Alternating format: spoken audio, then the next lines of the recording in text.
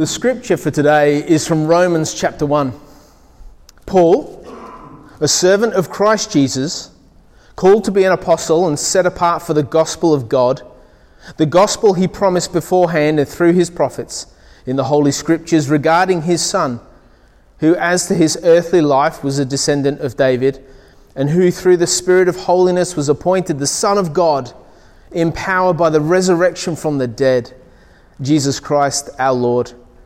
Through him we received grace and apostleship to call all the Gentiles to the obedience that comes from faith for his name's sake.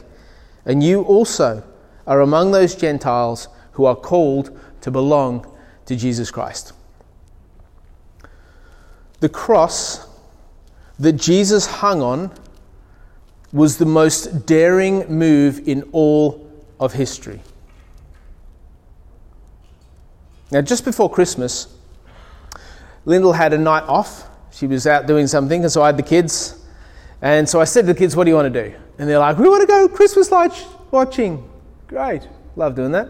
Well, let's go. There's actually a big Christmas tree on Burleigh Hill. Let's go down and have a look at that. Biggest Christmas tree I ever see. Just blow your mind. So we went down. They weren't quite as impressed as I'd hoped. And as we sat on the hill, we looked across down to North Burleigh, where you could see the other Christmas tree. So there's two Christmas trees that they light up, or two pine trees that they light up. We can see the other one. I said, do you want to go down there and have a look at that? They're like, yeah, let's go. So we jumped in the car and we drove down. And when we got there, there's a playground there. And so they asked if they could play on the playground. By this stage, it was dark. So the lights of the tree are on. It was kind of, don't tell Linda, it was past their bedtime. And they're like, can we play in the playground? I'm like, yeah, Mum's not home for another couple of hours. It's all good. So they go to the playground, which is just there, and there's a seat. We're just chilling out and chatting to a few people. And all of a sudden, I realise I can't find Hamish. He's vanished. I'm like, oh, this is not good. And didn't go to plan either. So I start looking around. I said, Zari, have you seen Hamish? And Zari starts laughing. And she says, yeah, Dad, he's up there. I went, up where? And she goes, up there. And I'm standing next to the lamppost. And I look, and halfway up one of the street lampposts, he's climbed. Just like, well, there's an opportunity. And he just shimmies halfway up. I'm like, are you going to come down or go to the top? He's like, I'm going to go to the top. I'm like, you are not. Come down right now. It was scary even for me. Lyndall would have, well, it wouldn't have been pretty, would it, hun? Zari couldn't stop laughing. It was pretty daring. But in comparison to the work of God on the cross, it was safe. God's work on the cross was so outrageous that no one before and no one ever since has been able to achieve what God achieved through the cross and through Jesus' sacrifice. The complete and utter forgiveness of all humankind. Every person that wants to be part of it. Totally forgiven. And a reunification between the created and the Creator. The gift God offered on the cross, it will never grow old. It will never be exhausted. It will never be out of date. It will never fade into history. It's just about the only thing that stands free of those things. Such was the daring nature of God, that a holy God would embrace a filthy cross for us, lost sinners. It's scandalous, it's outrageous, it's unbelievable, and it's ours. It's yours, if you want it. If you've accepted it, if you are a Christian, you've said, that's the truth for me, that's something I believe in, then we carry around the most absurd victory won for us ever. We are ambassadors of a scandal. It should never have happened, but it did. We've been called to carry that story. And if we aren't carrying that beautiful story, if we aren't sharing it or thinking on it or celebrating it or being humbled by it, then have we really received the brilliant and beautiful gift that God offers us? You see, the cross forces us to abandon our lives and take up Christ's life. It forces us to, if we take it seriously, if we take it on board. And that's what our mission is about. Our mission is to be a daring, sharing and caring community with Jesus. Now, last week we spoke about our vision. I won't quiz you on it yet, but in coming weeks and months I will. It was 4-pronged approach, 4 pieces. To have custom designed mission in Burleigh, to have a healthy multi-generational church, to use music that assists people moving and stepping into a commitment with Jesus who currently don't know Jesus, and using this building to do mission and to equip people for mission. There's a recording of what I preached last week that if you weren't here and you haven't listened to it, it's on our Facebook pages and on Village website. I would strongly encourage you to listen to that. There's some really key points in that for our future. And so we have our mission. That's our vision. We have our mission to be a daring, sharing and caring community with Jesus. And the mission is something you lay over a vision that makes the vision work. A mission enables you to reach your vision. It enables the vision to be not 4 nice things, but to be concrete realities that we experience. Mission is the vehicle that we get in to drive us toward the vision. We cannot move toward the vision God has for us if we are not a daring, sharing, and caring community with Jesus. We will never see that vision fulfilled if we are not daring and sharing and caring with Jesus and with each other. Because the mission is the vehicle that we get in that drives us to the vision. To dare more for God. To share more of and with God. To care more about God. And we can because God first did that for us, which is what Romans is about. God dared more for us. He shared more with us. He cares more about us. Verse 4 says, God's Son, who through the Spirit of holiness was appointed the Son of God in power by his resurrection from the dead, Jesus Christ our Lord. So it's saying that Jesus lives. Jesus was resurrected. That Jesus stole life from death. And this verse then thrusts in our face a very powerful and significant question. How are we daring in the same Spirit? How are we daring in the same Spirit? If what Jesus did on the cross is something we truly, truly believe, how is the daring Spirit of God evident in who we are? If you did a bit of a quick appraisal of your life now, would you come before God and God would say that's a daring life you're living? Is your life daring? Is it living with the same daring spirit that God dared for you? I'm reminded of a story that happened when we'd been doing Village for 12 months. And a person who's part of Village, still part of Village, I'm going to call him Village Guy for the sake of this story.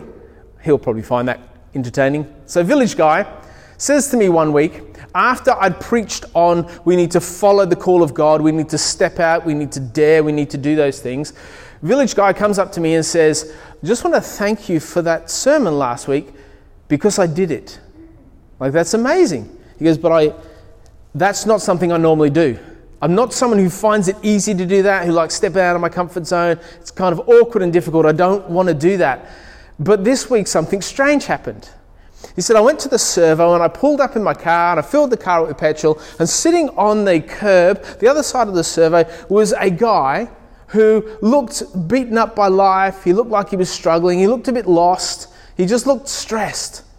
And so Village Guy goes and pays for petrol, sorts that out, and then wanders over. He's like, I don't normally do this. So out of my worldview, my comfort zone. And he walks up and he starts talking to this guy. And he has a chat with him and realizes that the guy's stranded, he's a long way from home, doesn't have any money. And so Village Guy sorts him out, helps him with some money, takes him to the train station, makes sure he's able to get back to the place where he wanted. And so Village Guy is telling me this story. And he's excited because the daring nature of God toward Village Guy then becomes the daring nature of Village Guy toward this stranger, this complete stranger. And we do so in the faith that the Holy Spirit will translate those actions so that that stranger is receiving and understands and comes to know that they're receiving the love of God and the daring nature of God, not just some well-meaning person that stopped. We need to talk about this sort of stuff. What actions would our church take that would reflect the daring nature of God? It's going to be a question we're going to circle back to a lot. It's going to be a question that leads us into the future. It's going to be a question we'll ask in smaller groups and larger groups that we'll really wrestle with. What actions could our church take that would reflect the daring nature of God? And then our task is to lay those suggestions and ideas and discernments and thoughts over the vision and ask the question, are they helping us move toward our vision? And if they are, then we need to do it. And that's really where it all comes down to being. We can think and we can pray and we can talk all we like, but until we do something, the vision will never be realized. But becoming a daring church, it begins with us becoming daring individuals. That's where it starts. So after Romans says God's Son, who through the Spirit of holiness was appointed the Son of God in power by the resurrection from the dead, Jesus Christ our Lord, it has this follow-up punch, kind of suckers you in and then knocks you out. It says, through him, we received grace and apostleship. Why? To call all the Gentiles to obedience that comes from faith for his name's sake. Which offers up the question, how are we sharing with others and with those who don't know Christ with the same spirit that God shared with us? The early Christians understood that they had received salvation in order to offer it to the Gentiles. It took them a little bit of time to get there, but they were gripped with this reality that we are saved so that the rest of the world can be saved. We are God's chosen people, the Jews, and we are saved so that every one of us here who's not a Jew will be saved, and everyone in Burley and beyond might be saved. The equivalent for us to have that sort of mindset is to say, when I've been really hurt by someone, so think about someone who really hurt you, they become your enemy, and it's to say to them, God has given me so much grace that not only does it eliminate the massive wrong I've done against God, there's enough of it for me to eliminate the massive wrong you've done against me. That's what the Jews were called to do to the Gentiles.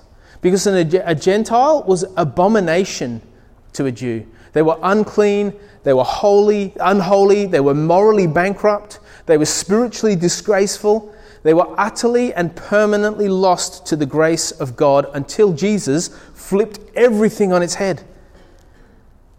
And people received the Holy Spirit and they realized, we've received this from God to pass it on. Have you realized that yet for yourself? You have received the grace of God to pass it on. You have received God in order to share God. God has blessed you to be a blessing.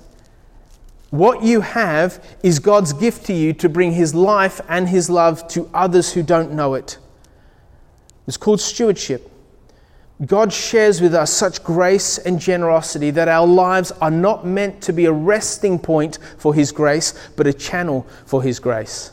Your life's not meant to be like a dam that says, I'm just going to soak it all up and have it all here. You're a river, you're a channel for that grace. Every week we do a bread run. And Carrie, who's sitting at the back there, Carrie faithfully goes down to Baker's Delight and picks up, would it be 1,000 or 10,000 loaves of bread? It just feels like Jesus has touched it, and there is so much bread. And so that bread then gets picked up by Carrie at about 7:30 and brought around to our place. And usually Lyndall providing, I try and get out of it. I try and do other things like youth ministry, which is far less tedious than doing what Lyndall often does. She bags up all the bread, every single loaf of bread she bags up and ties it. And then the Friday, we go about distributing the bread to everyone we know. And so there's a few different ways it gets distributed. First of all, there's a couple of bags that go to playgroup, our playgroup that happens on a Friday morning. I take a bunch of bread and go around to different houses around the Gold Coast and just throw lumps of bread at the front door of people I know. Our kids rush up to our neighbours with bags of bread every week, and it takes them forever because they start having a chat and it just goes on and on and on. The bread that doesn't get used at playgroup then goes to the school. This is after Lyndall does, she's got this trolley that fills with bread, and she walks through the school as she drops the kids off, and parents go, there's some bread. Oh, is it cut? No, it's not cut. You have to cut your own. Okay. And like this Pied Piper thing, this growing mass of people getting bread. And then all the bread that's left over after that, we take back to the school and we give it to the teachers and to the staff. And so by the end of Friday afternoon, there's no bag of bread left anywhere. 4 years ago, it happened that Baker's Delight saw that we were doing things in the community and went, we want to be part of that. Can we help? Can you become one of our charities on a Thursday night? I'm like, what does that mean? They go, just turn up on Thursday night and collect the bread. Yeah, okay, we'll give it a go. And so we did that, and we've been doing it ever since. But the reason they asked us to do it was because they saw that we were doing something that was bigger than us.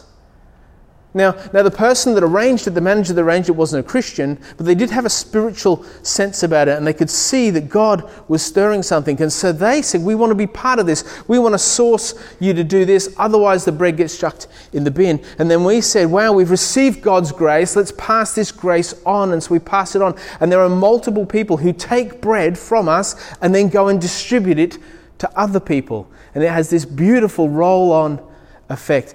It's sharing what God has given to us. It's not consuming and taking it. It's saying, God has given me this. How do I bestow it on others? How do I pass it on? So the question is, what actions could we take as a church that would reflect the sharing nature of God? As we move forward, we have to take this seriously. We have to do it. What could we do as a church to show people the grace of God and to share that?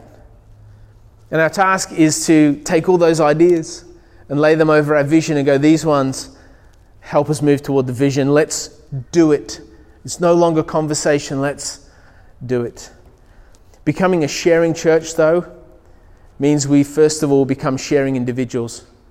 What we do as a church is magnified by what takes place in our own hearts first.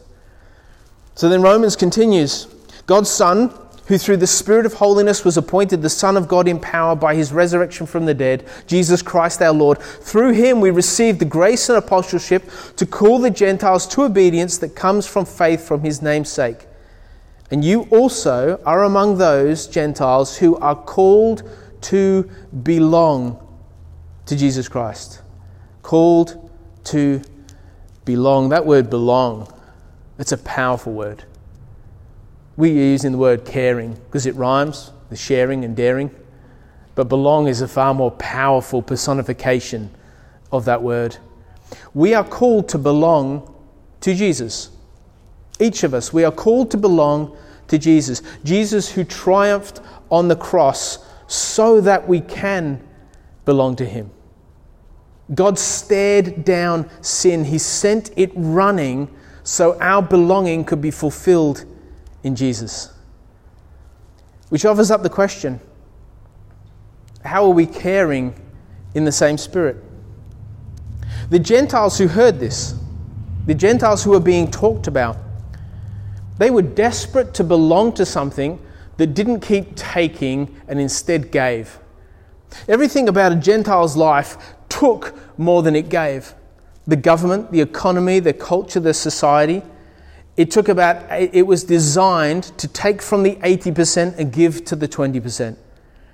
Which meant 80% of citizens wanted to belong to something that was safe. They belonged to Caesar, but they never benefited from it. They belonged to their employer or their owner, but it wasn't for their benefit. They belonged to communities, but they were exploited. But the church offers this safe haven. The church ever since has offered a safe haven, a refuge, an oasis, where we can truly belong, where we can truly trust, and where you are cared for. Now the problem is we carry all of our insecurities into church. We don't need to. You don't need to carry your insecurities here. You're secure in Christ. God has everything you need. You don't need to be insecure in community, but we do. We forget that this is God's body, that Christ is the head, Christ is in charge. This is the church. This is the vehicle for God's care. The problem is we look to others and expect them to be our Saviour and our Messiah instead of looking to Jesus, who says, I'm at work in my church. find belonging, find care here. So don't rely on the church to care for you. Rely on Jesus to care for you in the context of church. That's how Jesus has set it up. I recall when our church council met with Burleigh Heads, and we had the conversation to make about whether we allow vaccinated people to come to the stuff we do. The conversation we had was very brief. It was very quick, and I'll tell you the contents of it. We started talking about those very early Christians. Not the ones that were around in Jesus' day, but a century or so later. And those Christians lived in a time of real plague. Like, we're struggling in COVID, but they lived in a time when it was life and death, and the populations were destroyed as plagues rolled through. And the Christian church became the only entity in all of society that said, we don't actually care about our lives, we will go and care for those. Because what was happening is households, if one person got the plague, they were banished from the household.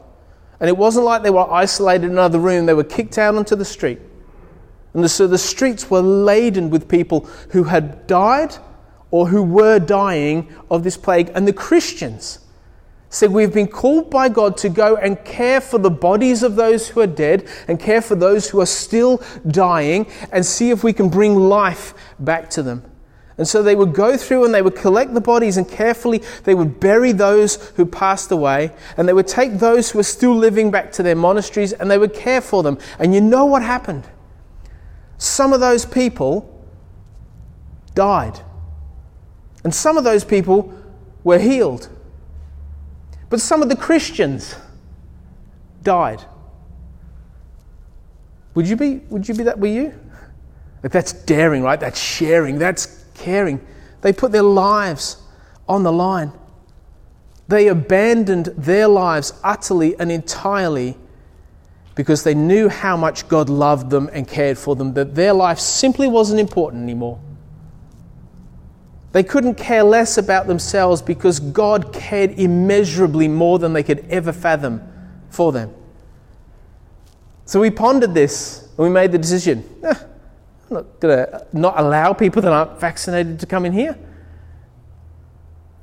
But COVID gives us a good opportunity, doesn't it?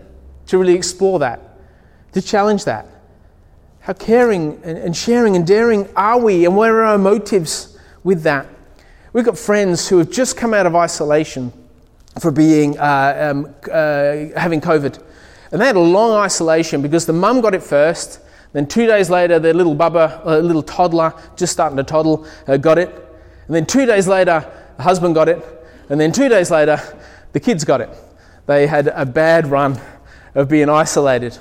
And so we found out about this, and it just so happened that we had some bread we could give away. So I went round and said, do you want some bread? And left the bread at the door and had a chat about 5 meters away. It was very intimate. Just yelling at each other, how are you? Good, thanks, how are you? No, actually, they never said good, thanks. It's like, yeah, been better. So we had this chat. And then a couple of days later, we thought, well, we'll go back and have a chat. And they're saying, like, this is so cool that you would do this. They don't go to church, they haven't got faith, and they would have these conversations. And so we then found other opportunities and reasons to go back and bless them every couple of days. Now, on the final Sunday, before their isolation finished, it was their 8-year-old girl's birthday. And she was in isolation, she had COVID, she hadn't been back to school yet because the way the school year started. And so we thought, I'll grab a donut after church. I think I saw some of you when I was doing it. Grab a donut after church, and then as a family we'll go around and we'll sing happy birthday and give her a donut. And so we did. And it was easy. It was so easy. The whole thing. It wasn't an act of sacrifice. It wasn't an act of effort. It was, we love them. And so we're just going to go help. We're just going to go and do this thing. Lyndall gets a text from the mum. And the text says this: thanks so much for popping by and making my daughter feel super special. You guys have been absolutely amazing. And over the last couple of weeks have helped us out in ways that you'll never know. Turns out, we were the only ones that did it. The only ones outside of her family that did it. Out of all the people they know, we were the only ones. And I love that the church gets to play that role for people when nobody else will. Just to go and be and love, to care, to really help people find their belonging with you and their belonging in life. And so often we get absolutely hijacked because we're asking the question, why don't people visit me?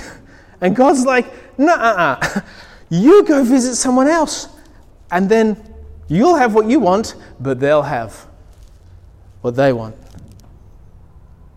It comes from a heart change of realizing what Jesus did on the cross for us and taking it personally and being obedient to it. We are those Gentiles that we have been offered salvation and called to obedience to God, called to live these things, not just to think them or do them or engage with them once a week, but to be part of what God is doing.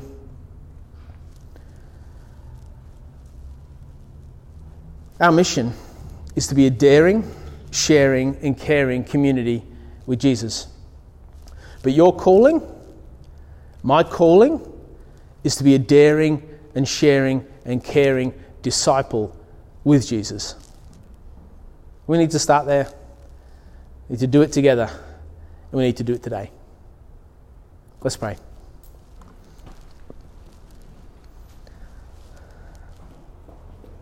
Lord, your grace yells at us to wake up from our stupor, to open our hearts and our eyes to you, and to obey, and to follow, and to trust.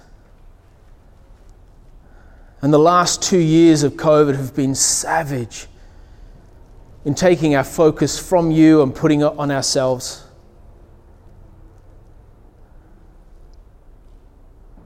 But God, you are stepping us into a new chapter where we are daring and sharing and caring, where we begin with those convictions in our lives, and it's culminated in the expression of this church. So Lord, give us faith right now to trust you, to follow, to sense the leading of your Holy Spirit, to be obedient to that. Open our hearts, Lord. Speak to us now.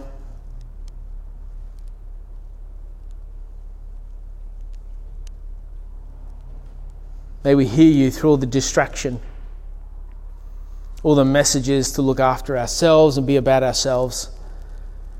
May we take hold of your gospel. May we look after one another. May we share all that we have got from you. And Lord, may we be daring so that this world stops and takes a moment to say, what is going on there? We want to be your people, Lord, because you are our God. And we ask this in your name.